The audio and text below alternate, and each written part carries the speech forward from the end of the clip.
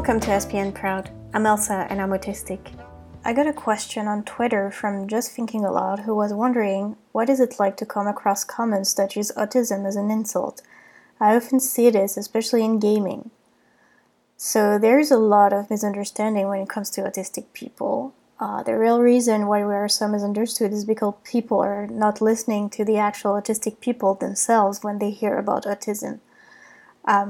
Autism is typically said with a negative connotation, hence why people have been using it as an insult, because to them it means that it's bad and that it's something to be ashamed of.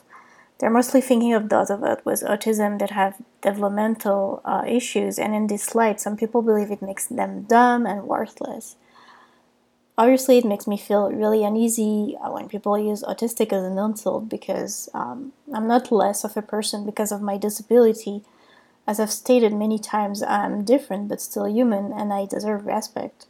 It's like people using retard or retarded as an insult. It really hurts because it makes me feel like a monster to some people, someone existing just to be insulted.